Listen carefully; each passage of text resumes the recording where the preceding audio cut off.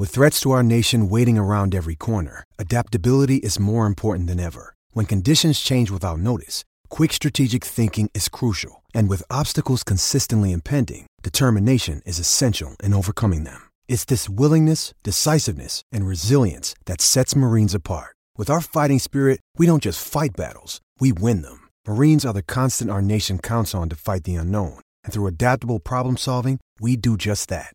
Learn more at marines.com. Survivor 46 is here, and so is On Fire, the only official Survivor podcast, and we have a twist this season.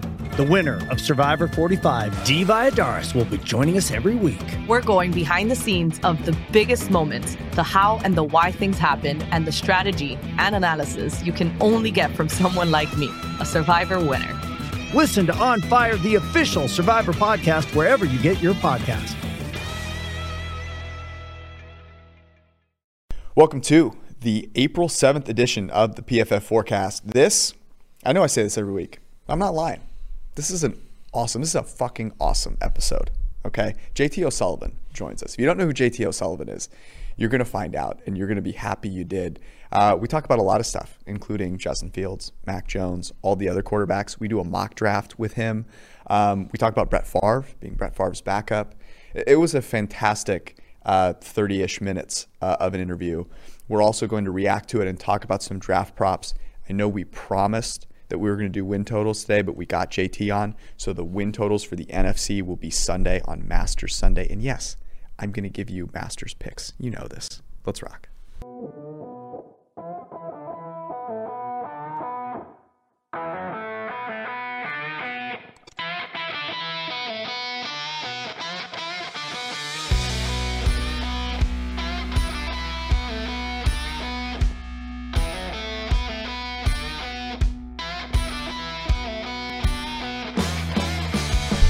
I'm hyped about that because we just recorded the interview and it was a lot of fun. So we're not going to made fun of our shorts. Made fun of our shorts. We already like him because he comes in with the humor right away. It was interesting. If you're listening to this, it's about 82 degrees in Cincinnati, and so we're both very excited to wear the shorts. JT's in San Diego, and dude's wearing a hoodie. Because you can do that in California because every day is sunny. Here, if it's sunny and you don't wear shorts and a t-shirt, you've lost like one of the 10 days where you can do that comfortably. The worst thing, I think the funniest thing about most of our guests is they're living somewhere that George covets. Like one of these times, we got to interview like Trey Lance's coach and be like, where are you living at? Bismarck. And for the first time, George will be like, oh yeah. Good for you. I don't know. Maybe there's something in Bismarck that we're missing out on. I went to a wedding once in Bismarck. No. Yeah. I actually played a game. It was the coldest game I ever played. But yeah, it's no. There are places, I'll have you know, there are places other than Indianapolis that are worse than Cincinnati. TBD. Maybe we'll go on a road trip one of these days. Now that, I'm vaccinated. I've been engaging in discourse with the people on the internet. Some really good takes out there. Our good friend Lee Sharp, I think, got the ass end of the internet.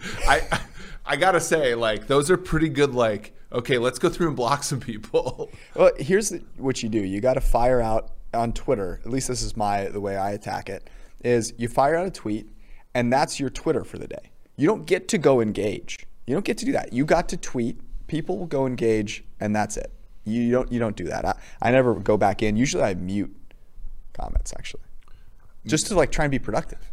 Yeah, you don't want those people in your mentions though. Like, I don't care. Because like, what if one of your friends catches a stray like racist person talking to them? If they can't even see your tweet, welcome to the real world. Well, okay, sure, but I'm trying. Yeah, look, I get it. I'll say you're vaccinating yourself to protect others. Take another step. Yes. And protect your Twitter followers. As well. That's a good point. That's a great point. Okay, let's get to the interview. We'll recap it on the other side of this. JT O'Sullivan is here with us. And before we get to JT, I got to remind you, got to pay the bills here. The PFF draft. And I have to respond to some comments on YouTube, and I have to look lively during these. It's true. You do. You need to have some energy. The PFF NFL Draft Show this year is going to be fantastic. We're going to do it in this room. It's going to be April 29th. We're going to start at 7 p.m. Eastern. We're going to have the whole crew here. And there's rumors that there are going to be some celebrities jumping on as well. Okay, we're working on it. But the whole crew is going to be here. It's going to be fantastic. There's going to be film there's going to be footage of actual football players playing football on the PFF Draft Show. You don't see that often. No. And there's no better place to go watch that because guess what? We've graded every player and every play. It's going to be fantastic, okay? You can watch it on PFF.com. We're going to have a live draft tracker. It's going to be awesome, so come check it out. Live projections, live fantasy analysis, the whole live deal. Gambling, everything. Oh, and here's the best part, is at pick number 3, I can promise you, there will never be a more entertaining moment of yours truly. I know I'm not that entertaining most of the time. I'm going to be a fucking mess. Remember when we did the show in the old couches out there? Yes, I do. And we're all sweating through the first pick because we all have a ton of money on Kyler Murray. Yep. And then of course all of us exhale, not because the show's going particularly well, but because we all won our bets. So come check it out, pff.com, and of course, get a PFF draft guide with a PFF Edge subscription that will give you all the information on every player leading up to it on pff.com. Just $40 for a whole year for that subscription. Great deal. Okay, JT O'Sullivan, let's get it. It is now our pleasure to welcome on JT O'Sullivan. There's so many ways that I could intro JT O'Sullivan. Indelible memory from my time as a Niner fan, the Mike Nolan era. A well-traveled historian, a California born and bred, one of the finest, and also the creator of the QB School on YouTube. If you have not checked it out, you need to. You absolutely need to. These are some of the best QB breakdowns. And he's joining us from outside in San Diego to rub it in, I assume, JT. Yeah. Part of a... No, well, yeah, it's nice here. I'm not going to lie. You guys are making me a little jealous with the shorty shorts and the ankle socks. But you can still fit in out here. We'll let you go. JT, you are a part of a class of Brett Favre backups. There's like 15 of you guys that ended up starting an opening day game. It was like Doug Peterson, Aaron Brooks, Matt Hasselbeck, Mark Brunell, Ty Detmer, JT O'Sullivan, Aaron Rodgers. Like, just a humongous group of quarterbacks. Kurt Warner also. Like, just a great group of what was the Brett, like, can you just give me a Brett Favre, like, just brief, what was like the backup Brett Favre? Yeah, what was like, there's no great way to do it briefly. I will tell you that I'm sure y'all have gotten the opportunity to be around people that you really look up to at one point, and it never quite, unfortunately, it's just really hard to live up to that, I would say. And Brett did, he practiced harder than I would ever have imagined. He really did. The stuff that everybody loved when you saw on Sundays, him like having fun, the joy, the competition, that was him every day at practice. And so it was fun to see that. And I tried to steal that from my own approach, but just like, good old boy, always having a good time, great storyteller. There are things that I still say that I stole from him and I take as my own all the time when I'm coaching high school players out here. So I took a lot from him, but more than anything else, just the approach he had every day getting after it that I thought was infectious. I thought people gravitate towards and just aspire to have that kind of conviction at practice every day. Do you have any sayings that you specifically, like, I want to get some sayings out here for a reason? Yeah, well, one that I say all the time, and I use it both when I teach leadership and when I kind of make fun of people, a joke on the side, is like, sometimes, Brett, I was really frustrated with Darrell Bevel was our quarterback coach at the time. And I know there's a lot of people that are frustrated with Darrell Bevel for different reasons. But I was frustrated on just felt like my opportunity was being squeezed. I didn't like what I was being asked to do. And so he basically told me one time, he pulled me aside, was like, hey, one of the things that I learned early on that's really helped me in my career is sometimes you got to overcome your coaching. And I really took it as just like hey, at some point this career is your career. It doesn't matter what doesn't matter what your coach says, doesn't matter, if you get cut, you get traded, you got to make the absolute most of this thing. And so I say that all the time. You got to overcome your coaching. I tell my kids they got to overcome their parenting. And there's an element of just, you got to have the mindset that you're going to overcome this if it's important enough to you. Can you say that? You have to overcome your coaching. Did you overcome your coaching? Did who? Did Brett? Did you? I wasn't a good. Maybe. Well, both JT and I are former Division II football players. I feel like a common bond, but no, I was not good enough. JT was good enough to make it to the league. I was trying to get you. So here's what I'm trying to get, JT. And I was going to say this for the end. We got to do it now. Eric is a really good he does great impressions, and his Brett Favre impression, it gets me. It gets me at my core. And so, I was just trying to get him to say the word maybe. Oh yeah. Should Chili have called a better play? Maybe. Like. Well, I'll give you some more ones that you can work into your repertoire here. One of my favorite things that he used to say all the time was, they'd be like, "Hey Brett, what's the read on this play?" He'd be like, 1, 2, 3, put it on him. Like, all right, okay, I guess that worked. 1, 2, 3, put it on him. He's a good old boy. I thought that was a perfect way to put it. I think that's a great quote, though. You overcome, because it is ultimately like no one. So we had Sage Rosenfels on last week, and he played for Brad, Childress, and like he's had certain things to say about Kyle Shanahan. He's had certain things to say about Brad Childress. Yeah. And ultimately, like, no one remembers that he was good under Shanny, and he barely played under Childress, because it is his career ultimately. And like, that's a great point to make. Whereas obviously you are a product of a lot of your environment, but no one remembers your environment. They remember how you played. And so, Brett's super talented, so he can overcome a lot, but like, it is good. I think a good way to instruct people. Yeah. And yet, weren't able to look. I remember some Niner teams, JT, where there was no overcoming that coaching, no matter how hard you tried. Because you played under Nolan, right? Yeah, I was there. I probably Yeah. I got a little Singletary as well. Oh my goodness. And then that was Mike Martz, right? Mike Martz, you played for Detroit, and then and then he was the OC the final year of Nolan. That was a wild experience for me, because I went in there, and I've told the story a handful of different times, but I went in there and Alex Smith and Sean Hill were competing for the job in San Francisco. I did not get a rep in spring. Not one rep. And I went from being the backup in Detroit to not getting a rep in the spring.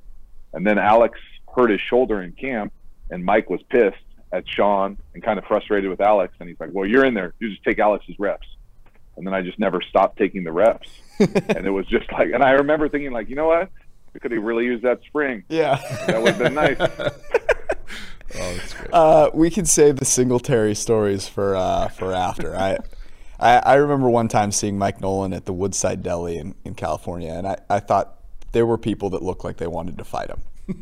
Like, there were people in there that were maybe a beer away from being ready to charge Mike Nolan. But we do want to talk a little bit about the draft QBs. I think it's a good segue, because so much of what these guys' careers will look like is going to be dictated by the environment that they show up into. But right now, we have to judge them based on what we've seen, and you've done this in great detail on your YouTube channel. And one of the things that's interesting for us, like, we're computer nerds in many people's minds. Like, we try and leverage, data and make predictions that are based on that, as opposed to, kind of the traditional watching of the film side of things. There are people in our company that definitely do that. We're the nerds of the group. So I want to hear from your perspective. How do you, when you're breaking down the film, what are you looking for? How are you grading these guys out? What's your process for that? I think you guys have a much more rigid methodology than I do. I'm doing it as more on the old school side, and I'm doing super incomplete stuff as well. Mm-hmm. I know people, and I enjoy it, and I have fun going back and forth with people, but I'm just watching everything that you see on the channel. That's what I'm watching. I am curious. I like to know. I'm curious about football. I enjoy football, but I'm not doing any sort of like in-depth, quantitative stuff, pulling apart, hit charts and things like that. I'm watching it to see things that I think can translate to Sundays, things that I think are interesting. So I gravitate towards accuracy. I gravitate towards anticipation.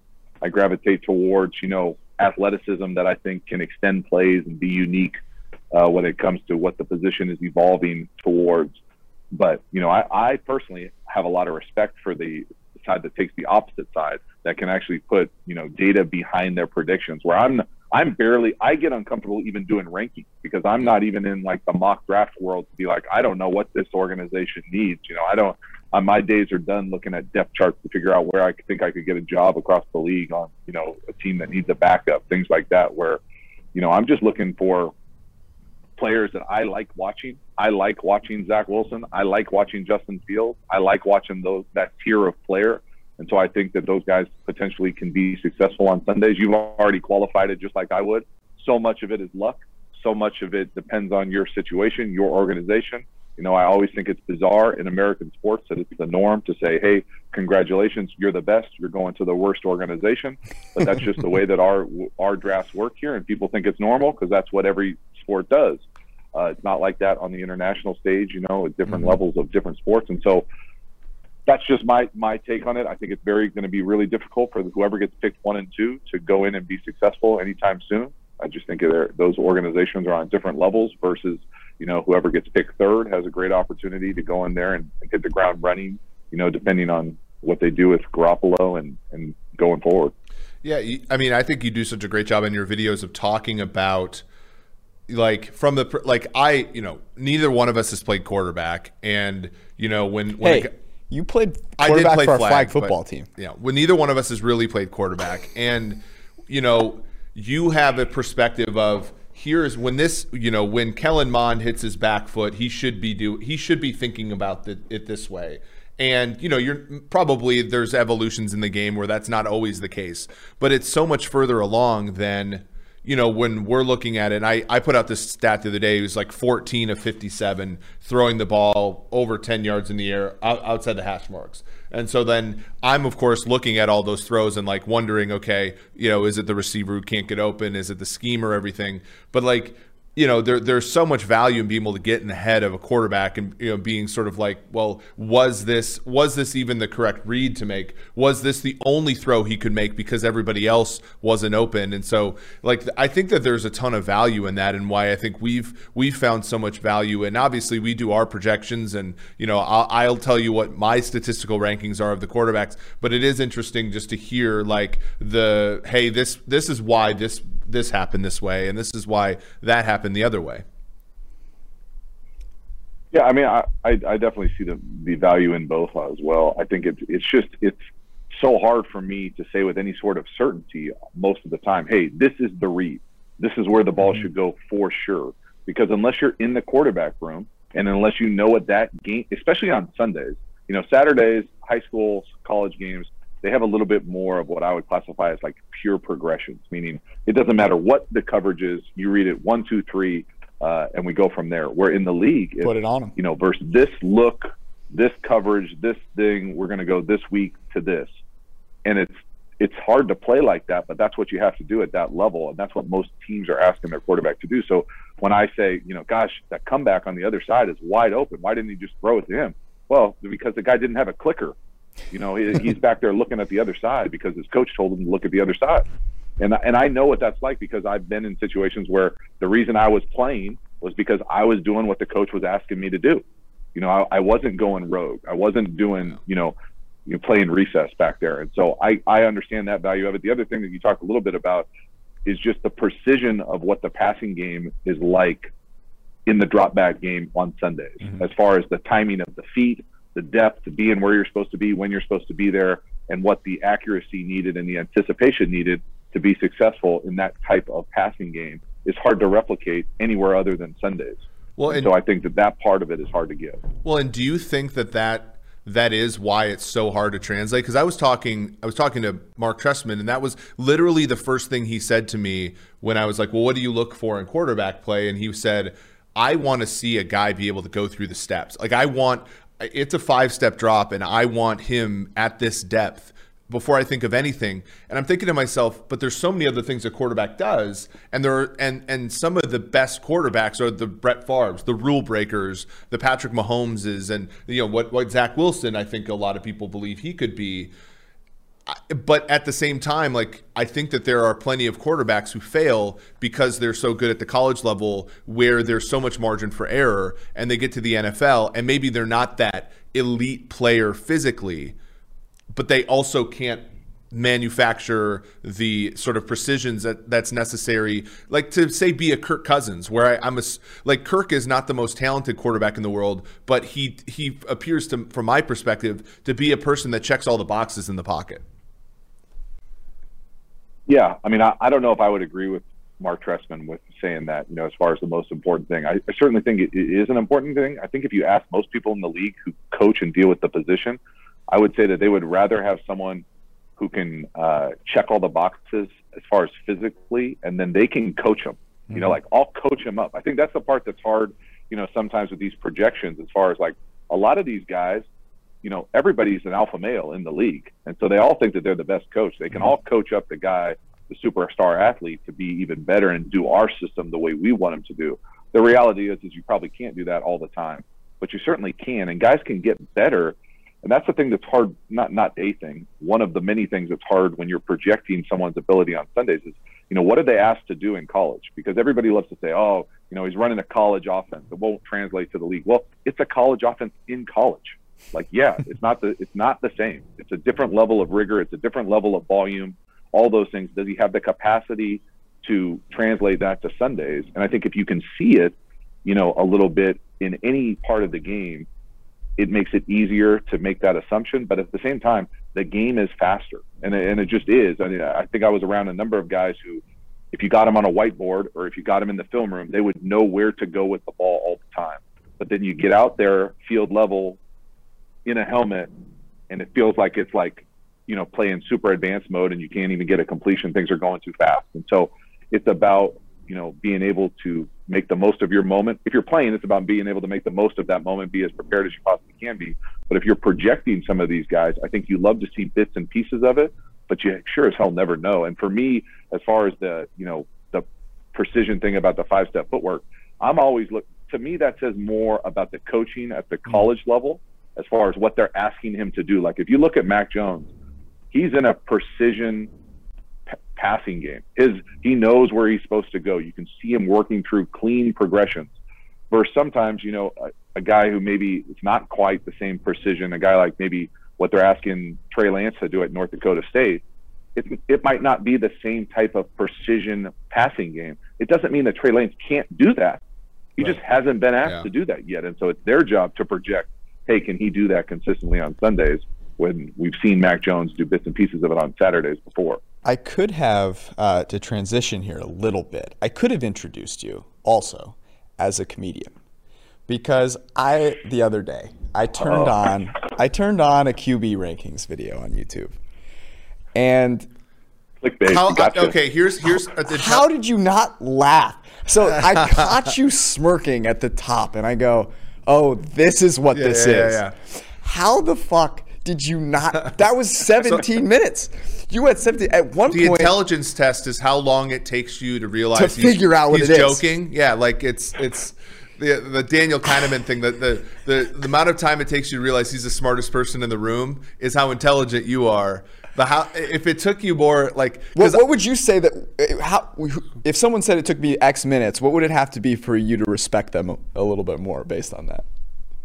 I mean, it depends. Some people that watch every single video, they knew immediately just with the order. Yeah. Like, the order was like, oh, this is a bullshit. And then other people know that I put out April Fool's stuff before, and they were already, into it, getting excited for it. But if you didn't know, I tried to make it as like straight faced as I possibly could. So at one point, I think I go off script a little bit. You did laugh. Talk about stuff that isn't like it. So it's like, yeah, I mean, there's no disrespect for a certain amount of time. I personally, it was a weird experience for me because, I'm filming. You guys know, you create content. You're like, sometimes you're by yourself, and you're like, I'm not sure if this is funny. It's funny to me. I'm laughing. I have to make the edits myself, but at the same time, I'm like, this could be a huge just dumpster fire. But I was like, I was having fun with it, so I was like, oh, we'll try it. There's a tier. There's a difference between 1 and 2. It reminds me of one time I room for him to grow taller. I went to a few stand-up comedy things on Zoom during the pandemic, and these guys are like, look, I can't hear any of you laugh. This is weird as hell for me.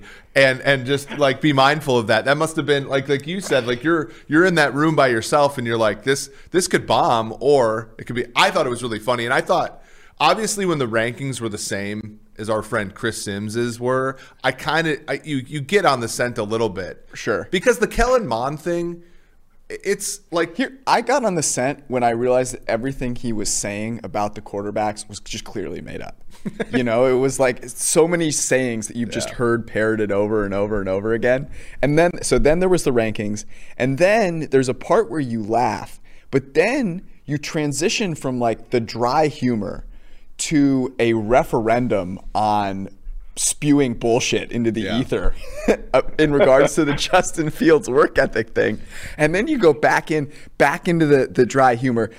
Basically what I'm saying is if you haven't watched it, you should go watch it. We'll be right back to JT O'Sullivan. JT Justin Thomas is playing in the Masters this week. And that's why I've got to tell you that at DraftKings and the DraftKings Sportsbook app, use the promo code PFF when you sign up, and you get 100-to-1 odds on any golfer to finish in the top 10. JT would be a guy that I would consider taking. Maybe you go Dustin Johnson, Rory, maybe Spieth. People love him. But anyway, you get $1 to win 100. You absolutely have to go make this happen at DraftKings and the DraftKings Sportsbook app with the promo code PFF. And that way, if you're not a golf guy, you then all of a sudden have a reason to tell whoever it is that's, you know, saying, hey, honey, why aren't you getting off the couch? Look, I have 100-to-1 investment on our future, and I need to watch this. And you can watch it the whole way through. You must be 21 or older, New Jersey, Indiana, Pennsylvania only. This is for new customers. Restrictions apply. See DraftKings.com/sportsbook for details. If you have a gambling problem, call 1-800-GAMBLER, or in Indiana, 1-800-9-WITH-IT. Also, if you are looking to invest in sports and, you know, maybe betting on things in the future or whatever is a little tricky for you, Symbol is a great place because you can essentially trade like you would on the stock market, but with sports teams. It's fantastic. And if you use promo code PFF when you go to Symbol, SIMBULL.app/PFF, and deposit just $10 there, you get a free PFF Edge annual subscription for the year, for a whole year. It's $40. And then you get $10 to start your portfolio, go buy. Let's see. I mean, right now, I'm buying all things Justin Fields and the 49ers. So, you know, I'm probably just going to go buy more Sim Niners. Eric, I don't know if you bet or purchased anything recently. I have 2 Sim Falcons. Still rolling shares. in. Just still rolling in on the Falcons. Absolutely need to. I mean, we've got win totals up on the site on pff.com. You go read those, and those might be some teams you buy some Sim shares in. Go to Symbol, SIMBULL.app/PFF. Deposit $10 with promo code PFF. And now we are back to JT O'Sullivan. But what we're going to do right now is we're going to do a mock draft, okay? We're going to go 1 through 4 or 5, depending on how much time we have. And you don't get to make this one a joke. I want to know who you'd actually pick in these spots. And this is, yeah, exactly. So the Jacksonville Jaguars. And JT, by the way, we're wrong all the time. So don't. No, we're saving this so that we can replay it when these guys have, you know, not worked out 10 years later. I once wrote an article called "It's Justin Herbert might not be worth the gamble." So look, it's, you know, we're all. This is going to be fun, though. So let's start with number 1. The Jacksonville Jaguars, Urban Meyer, and the Khan family are selecting with the number 1 overall pick. Who? I mean, I so badly want to say someone else, but I mean, we'll say Trevor Lawrence, just because. I won't go off the rails immediately, but I don't want to. Okay. Good. So immediately a difference from your rankings video. So something appears fishy here. You're on to something. Yeah, I'm on to something. Okay, let's go to number 2 before we have a quick discussion. Number 2, the New York Jets, now Sam Darnold lists, select. Well, let me walk this back because I want to make sure I'm qualifying this because I have a hard time doing this. Am I selecting this for Jacksonville and for the Jets? Yes, you or am I are. selecting this? I'm the owner. I'm the general manager. This is who I want to roll with. Exactly. Okay, then I'll go back. I'm going to roll with Justin Fields first, Trevor Lawrence second. Okay, so let's talk about that a little bit because now in your rankings video, you know, Justin Fields was not second to last. So it's a big turnaround. So what is it for you? You watch Justin Fields. What is it that sets him apart and puts him above Trevor Lawrence and Zach Wilson? I don't know if there's like huge separation, but I do. I personally, the thing that I like Trevor Lawrence a lot. I think that he's been kind of pegged as that guy for so long that maybe he hasn't lived up to it quite as much as people would like him to. The thing that I also fall back to is I just feel like he hasn't performed in some of the bigger moments as much as I would have liked him to. And I feel like Justin Fields by no means had a perfect season. There were certainly throws that are head scratchers and didn't play as well as he possibly could. But when I project some of the things that I see him do as a full body of work, I just like his ceiling. I like what he brings to the table versus everything else. I don't think you could go wrong with either one of those guys. I don't think you go wrong with the top three guys. Okay. But if I was picking and I was building an offense, I like how Justin Fields competes. I like how he battled through. I like how tough he was. I like a lot of that stuff that I feel like is hard to kind of, put a quantitative tough guy measure on it that I think matters in an NFL locker room. So it doesn't bother you that he repeatedly hits snooze on his alarm per scout? No. Oh, okay. I can't. Don't even go down. Sorry, we're not. We had a rant about that last week. I think it was similar to yours. I'll start losing it. But this is good. Well, here's the thing. This was a position that we had a season ago that it was basically neck and neck. Yep. And we said we'd take Fields. We would take Fields if pressed. I think like you bring up a good point. Not only Lawrence plays in the ACC, which is an overrated football conference and has been for probably 5 or 6 years. And to your point about Trey Lance, it's not that he crumbled in every circumstance that he had,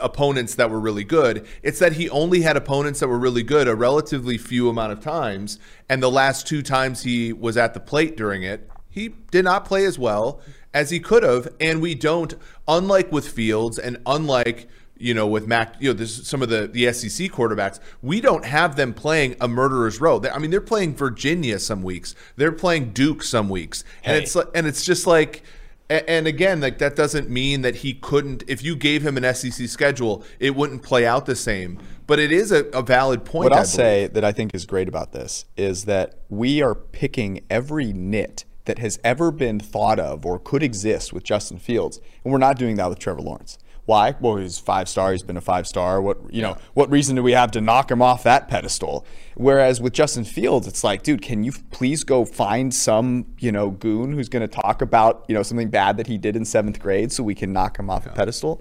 As you can see, I'm getting fired up. Number 3. Like it. Number 3, the San Francisco 49ers are on the clock. Your former team, you have a chance to redeem the 49ers of the ills that they caused you. They definitely didn't cause me any ills. My ills for watching that team.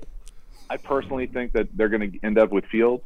I hope that they end up with Fields. I think in my draft situation, they're going to end up with Zach Wilson here, just with best available as far as that position. But again, I'm doing the same thing that I think the 49ers did. They said, in my opinion, we love these 3 guys. I don't care who we get. It doesn't matter who we get. It's not within our control. We want one of those 3 guys. And really, that's what. And I'm going to guess that organization thinks that they can win and win right now with any of those 3 guys because of the moves that they made. And so this time they get Zach Wilson, but I probably think they're going to end up with Fields, and it's going to be fun to watch. And I really do. I'm excited for him. Yeah, I think that is a really good take that doesn't require a lot of dot connecting that winds you in a weird circuitous route to Mac Jones. George wants Fields to go to his favorite team so badly, and he's been talking himself out of the Mac Jones possibility for a while. Even though Mac Jones is not a bad prospect, I am wholeheartedly with you that I think that there's a difference between the 4th and 5th QBs and the first 3. And the first 3 can switch places. Like the anchoring on Lawrence is something that we haven't, that I don't think is being properly addressed. Would you go? So then, would you go Mac Jones, Trey Lance, or would you go Trey Lance then Mac Jones or Kellen Mond? I know you guys probably are not Kellen Mond fans. I probably would go Trey Lance, Kellen Mond. Okay. But again, there's a little bit of me that struggles with just, and I can hear myself arguing against myself to a certain extent. Like, small sample size, had a great year. It's not his fault that he didn't beat out Tua. I mean, it is his fault, but like, he only got 1 year to play. He had a great year. I think it's really cool that Mac Jones played so well. I had fun watching Alabama play. I thought their offense was different, dynamic with him in there with what they were asking him to do. But if I was projecting someone that I would want on my roster for the next 5 to 10 years, I might be more interested in Kellen Mond than I would with Mac Jones. But I think Trey Lance is the 4 person for me in that slot. And then, I could probably be swayed one way or the other by whoever I've watched most recently for Kellen Mond and Mac Jones. The thing with Mac Jones that's interesting is you have the sort of confluence of Tua had all 4 of those receivers at the same time, whereas Mac spent a great deal of his time playing with just one of them. But Alabama is so replete with players that, like, I don't even know if like this Menchie guy might be a first-round pick next year, or the tight end guy there. And then the other thing is 2019 pre-pandemic football defense existed a little bit. The SEC defenses in 2020 were like hot knife through butter basically the whole time. So then the rate at which he threw to guys with 2 steps or more of separation is almost like double that of anyone else on throws 5+ yards downfield. It was insane. And Trevor Lawrence was throwing more bubble screens than anyone else. Like, there's a lot of these things that contextually put help you frame these quarterbacks. I mean, Devontae Smith, if you keep bubble screens in, was contested on only 16% of his targets the last 2 years. So it's really a friendly offense, but they're also extremely talented. So then how do you untangle all that? Well, that's why he's such a great fit for Kyle Shanahan's system. And a lot of talented players on that team, that's for sure. Let me ask you this, because I just got to keep going down this rabbit hole. What does Mac Jones do better than Justin Fields? Oh, he's got a better publicist about processing.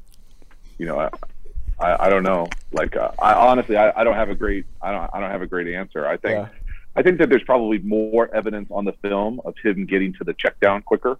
If you want to call that processing, okay. I think it's him knowing exactly what he's supposed to do with the ball and being efficient and decisive.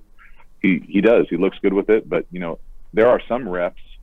Trying to think who I most watched recent for Alabama, where it looked like a 7-on-7 rep. There was no one around him. You're checking it down immediately to a wide open guy, and it's very efficient. And there's an element of me when I walk Mac Jones where I think, man, this guy looks like a 10-year NFL veteran backup.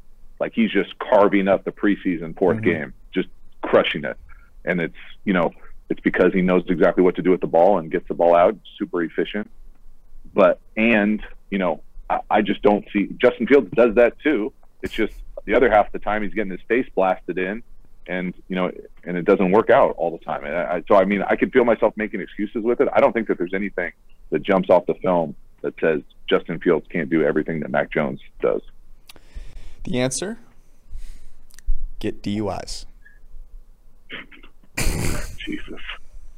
You're supposed I'm going all in. Okay? You're supposed to be above this. I can't. If Justin Fields had a DUI, we would be hearing. Seriously. They would be writing books on it. Okay, of course. There would be a smear campaign. We'd be seeing those political commercials talking about how can you elect this man to be your quarterback? He once drove under the influence. There'd be like that picture of Matt Gaetz, but it would have Mac Jones's face on it, and it would be all around Twitter.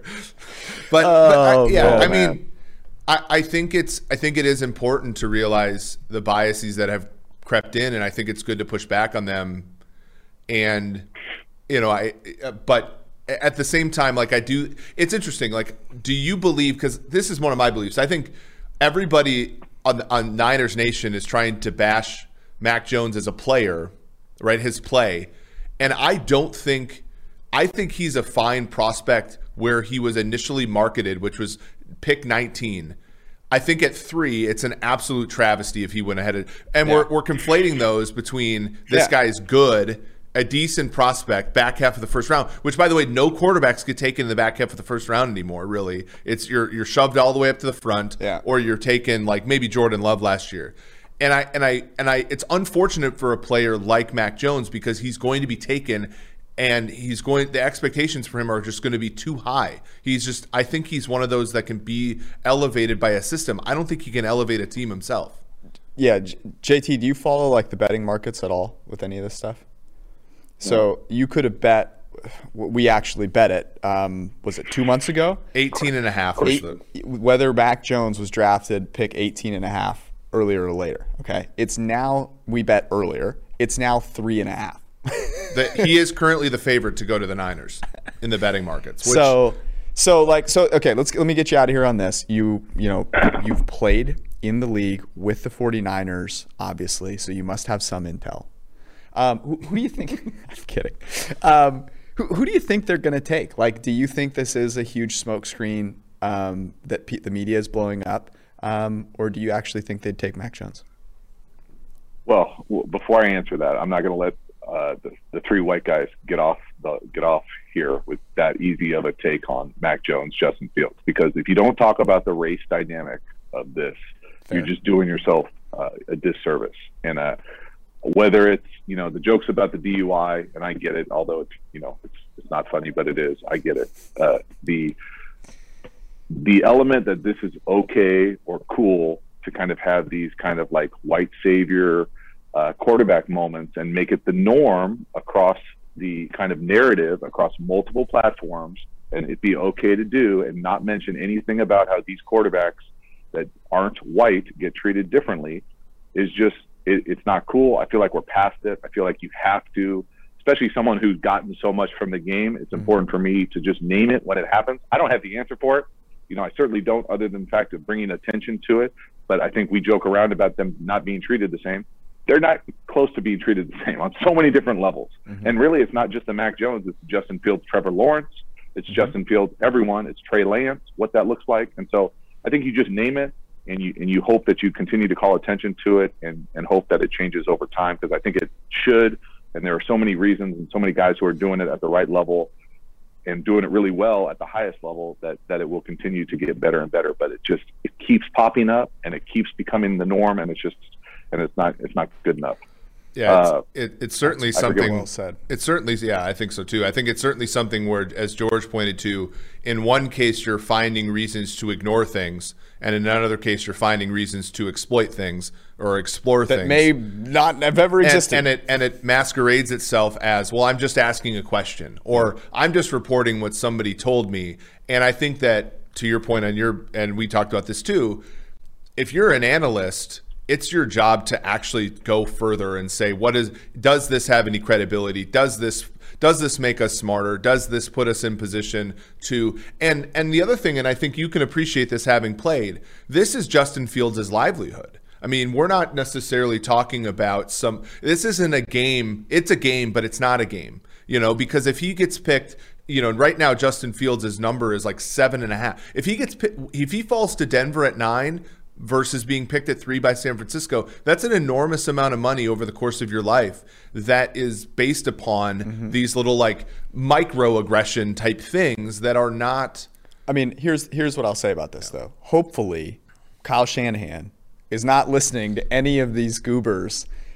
And there's a reason they traded up. They're not trading up because they didn't know who they'd want to take. I think that's the point you made. They'd be happy with any of those 3 guys. They knew one of them would be there. And so he's not being influenced by this. Before I got to know, percentage chance you think they take Mac Jones? I need this for my own sanity, JT. Can you hear me? Yeah, sorry, I lost you for a hot second. You're good. Percentage. I need you to help me through this trying time here. Percentage chance Mac Jones is a 49er. I mean, I want to say less than 25% chance.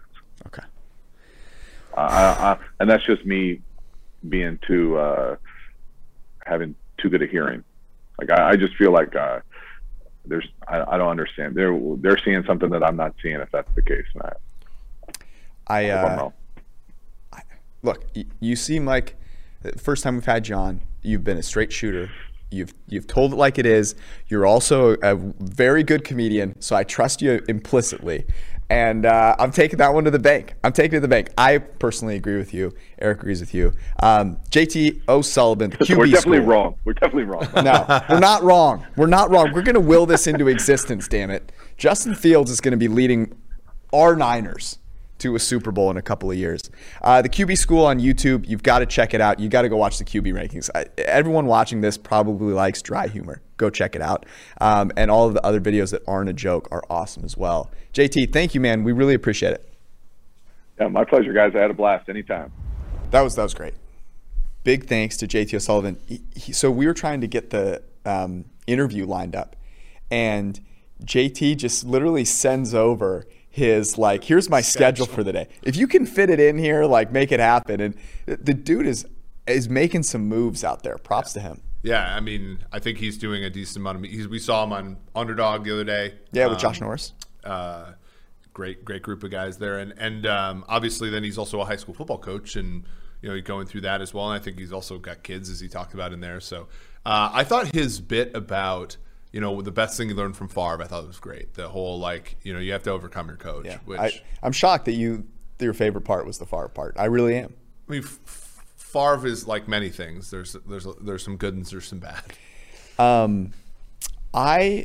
That was certainly a takeaway. I really appreciate people like him who are not worried about just talking about things that need to be talked about. Yeah. And I think we're fairly outspoken, and we've talked about the iniquity that is being shown towards Justin Fields relative to some of the other prospects, but to name it, I think was really important, and it's something that I'll certainly remember. Because as we found out, if you take a gander at some whatever, if you beat around it, the people that don't agree with you are going to comment on it anyway. Yep. So I would think it was good for him to say that, and obviously we agree with him, and we've seen numerous cases of when players have earned that label and when they've avoided that label for basically the same things. Or basically the same actions, but not the same environments.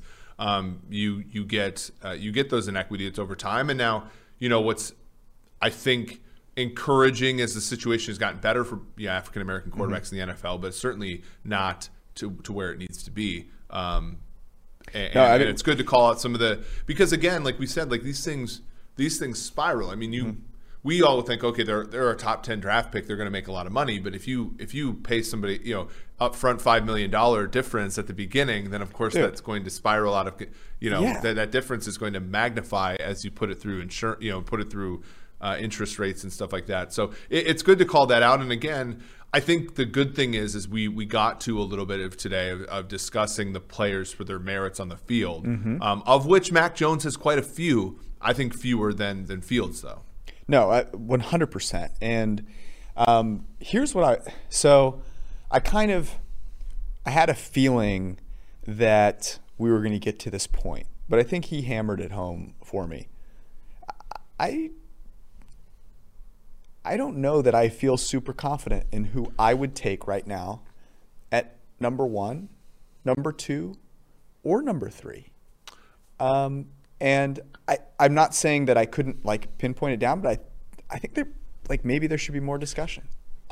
Okay, this is where I stand though. I am very much a markets matter person, and I'm very much a wisdom of the crowds person vis-a-vis, and I don't know. I think the issue is, and JT, wisdom of the crowds matters and is accurate when the crowd consists of many independent thinkers, right? And that's why the Chris Sims. So we had Chris on, and people gave us flack for basically being nice to him about his rankings. I thought that was a great conversation. Yeah. I don't agree with all, but the thing is you know what Chris Sims offers? An independent. We were there to learn. It doesn't even have to be all that informed. I'm not saying Chris isn't informed, but the wisdom of the crowds works because of the law of large numbers and a bunch of independent individuals. The issue, and this is true about a lot of things like media consolidation, all that kind of stuff. When you go with the group, the wisdom of the crowds decreases because there isn't that many people in the crowd anymore. You got one big ball of people that all believe the same thing, and then you have a few independent thinkers, but your sample size is a lot smaller. So I appreciate the wisdom of the crowds, but I wonder sometimes if in the draft world it is violated. And so that's why I am not quick to judge somebody who says, I like Zach Wilson over Trevor Lawrence, fight me. I'm like, if you do, and frankly, our numbers kind of like Zach Wilson over Trevor Lawrence. But at the same time, I do have some respect for the market, and the market has been this way for a long time. So I'm conflicted. I do think if Lawrence went, I would not be offended. But if Wilson went first or Fields, I wouldn't be all that offended. See, I think it's violated by the draft crowd, and here's why.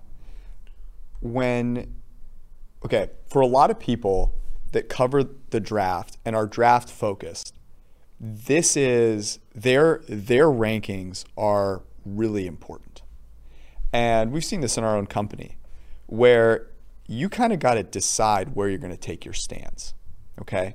Because at the end of the day, where you feel differentiated is like, okay, I had this guy higher than anyone else, and look, he was really good. And I think it really comes down to a lot of people going, you know what? If I was judging this, completely without any, bias or out knowing anything else about what other people felt, I would have a different order. But that's not where I'm going to stake my claim. I'm not that confident that I want to be the one guy who was respected, didn't have Trevor Lawrence number one, and then Trevor Lawrence is great, and I am toasted. You're also for the rest talking of my career. about why a lot of coaches don't go for it on 4th down and 3 from their own 40, by the way. Yeah. Because I don't want to stray so far from the norm, even if it's positive EV, that I am fired. I'd rather dump expected value consistently. I'd rather be the same as everyone else. And keep my job for as long as possible. I will say this, and this is an interesting thing, when it comes to betting the draft, when it comes to analyzing the draft. I do know people in the league who think I do know people who think Justin Fields is like not a first-round pick. Like it's one of those where I do believe that within the NFL there are people who are independent. I think that's part of their job. Like they don't listen to us during this time. Like they don't watch media. They might consult with us for B2B stuff and all that stuff, but they don't watch NFL Network. They don't right. know who Daniel Jeremiah has. They don't know who Todd McShay has. That is their job. And so it is why the draft is so the actual draft is unpredictable, because these teams have boards that are so much different than the consensus boards. If we could get our hands on those and simulate the thing out, I do think we would predict the draft a lot better than, and Benjamin Robinson actually does a really good job with public mocks. But I think we could do even better, I think, if we had independent mocks from within teams, just because I do think that is the place where, for better or worse, independence is still achieved. Those are some really good points. I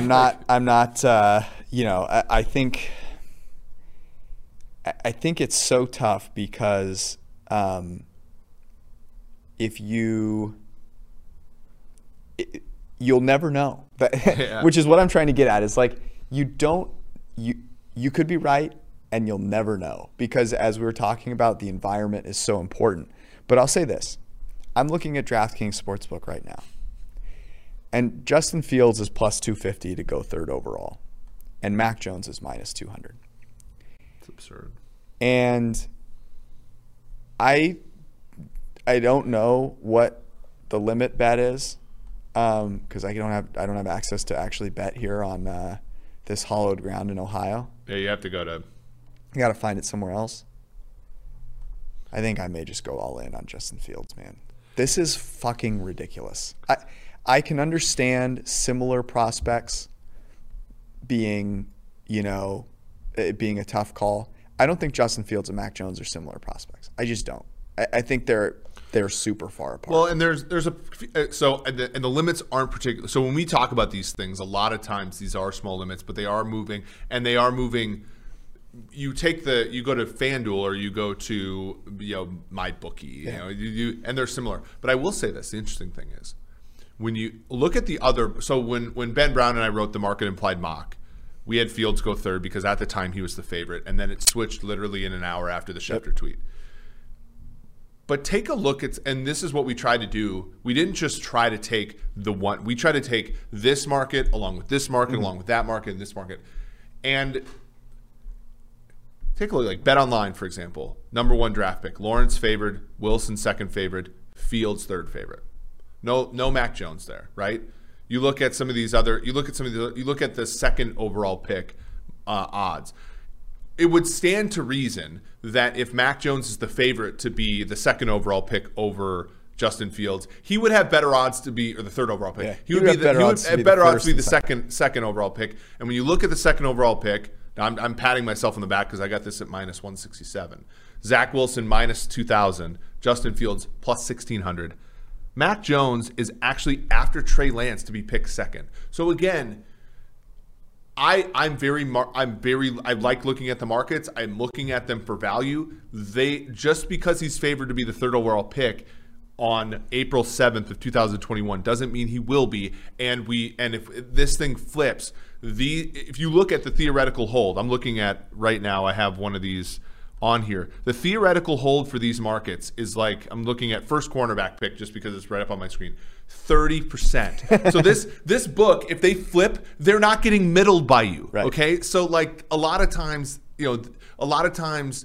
there's good information here, but they're not scared of you betting both sides of this because you're not making that much money off it. I will say this. I have yet to bet Mac Jones to go third overall. I have bet Trey Lance at 7-1 to go third overall. I have bet Trey Lance to go ahead of Justin Fields.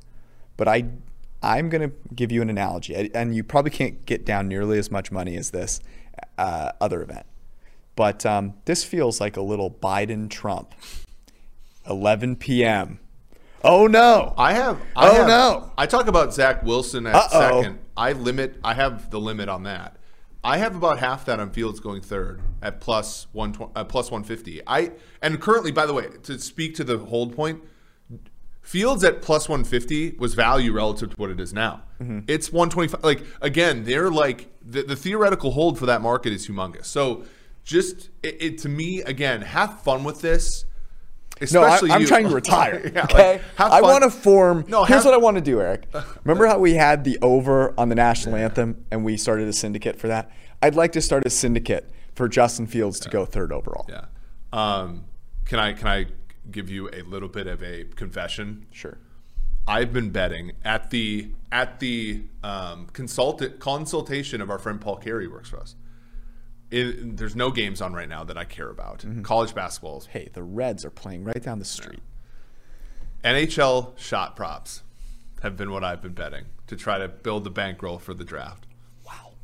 That's and look, I feel blessed. Last year at this time, Matt and Sims were literally the only thing we can bet other than draft props, and now, George, there you have it. We have actual game. Blessed because he can bet on the NHL. I feel blessed because the Masters are actually going to happen this weekend. Firing up my sportsbook here. Real quick, though, I want your 30-second Sam Darnold take because this was big news yesterday, and now no one really gives a shit about it. What are your thoughts on the trade? Okay. When I see things like this, I said the same thing about tagging Dak Prescott. If the best thing happens to you, what happens? When it was Prescott, the best thing that happened to Dallas, like almost happened, and they paid dearly for it, mm-hmm, right? Mm-hmm. So tagging him was not a great choice, in my opinion. If the best thing happens to Darnold, given everything we know, Darnold becomes a top 15 quarterback, top 12, let's say. Top 12 is not enough to get you a mega deal. Mm-mm. Top 12 is enough to get you. Top 12 is enough to kind of continue to chop your feet about him. Mm-hmm. But a top 12, if Joe Brady gets Darnold in the top 12, he's getting a head coaching job somewhere else. And now Darnold has his fourth offensive coordinator in 5 years. And you have all those, you open the can of worms question marks again, right? Assuming you pick up his fifth option, which has been reported that they want to do. Like, I just don't get it. And that year, 2022, is the year you're giving up the 2 and the 4. So, like, I have no clue. look, I like Teddy more than you do. But what is Teddy not giving you that Sam Darnold is other than youth?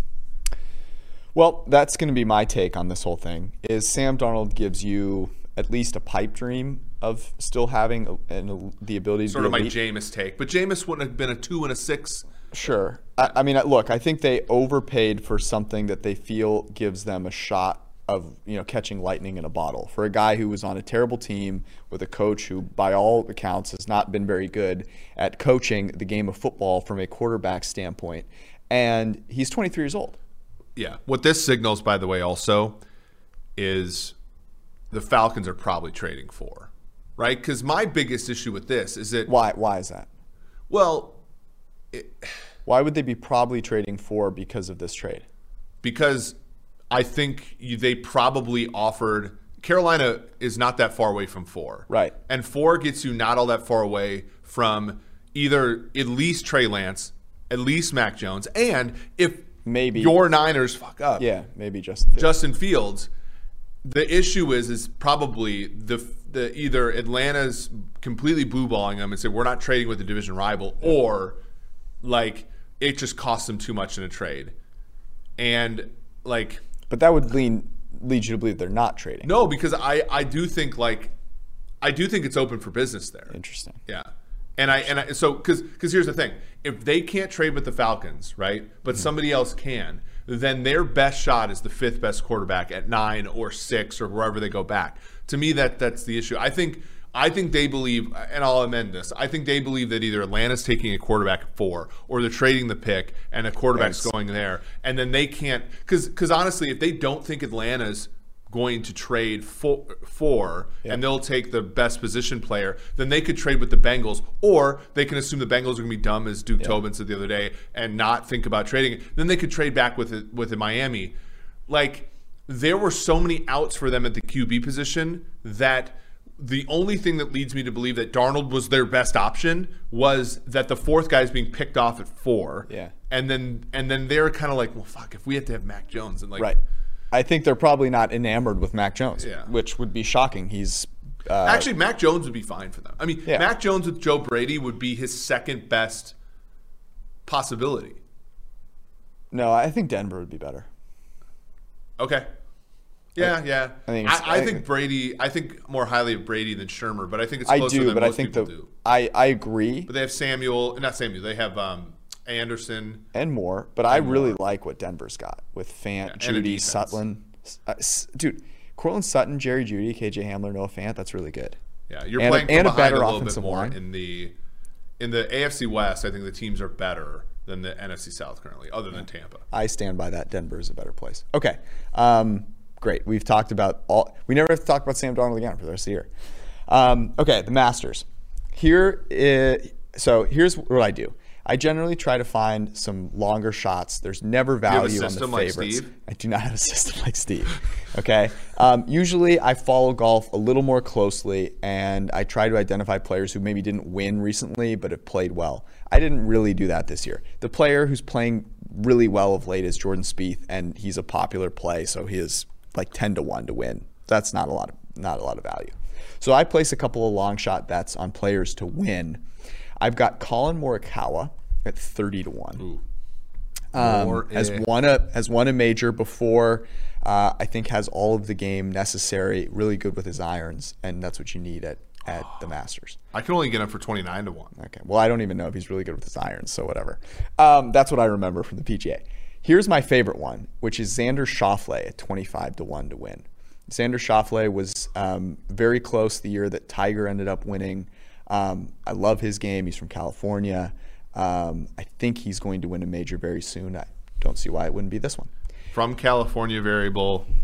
Check. Brooks Koepka's 28-1. I'm not sure I would bet him to win because he's coming off of a knee injury, but I like him sneaky to like finish. In head-to-heads?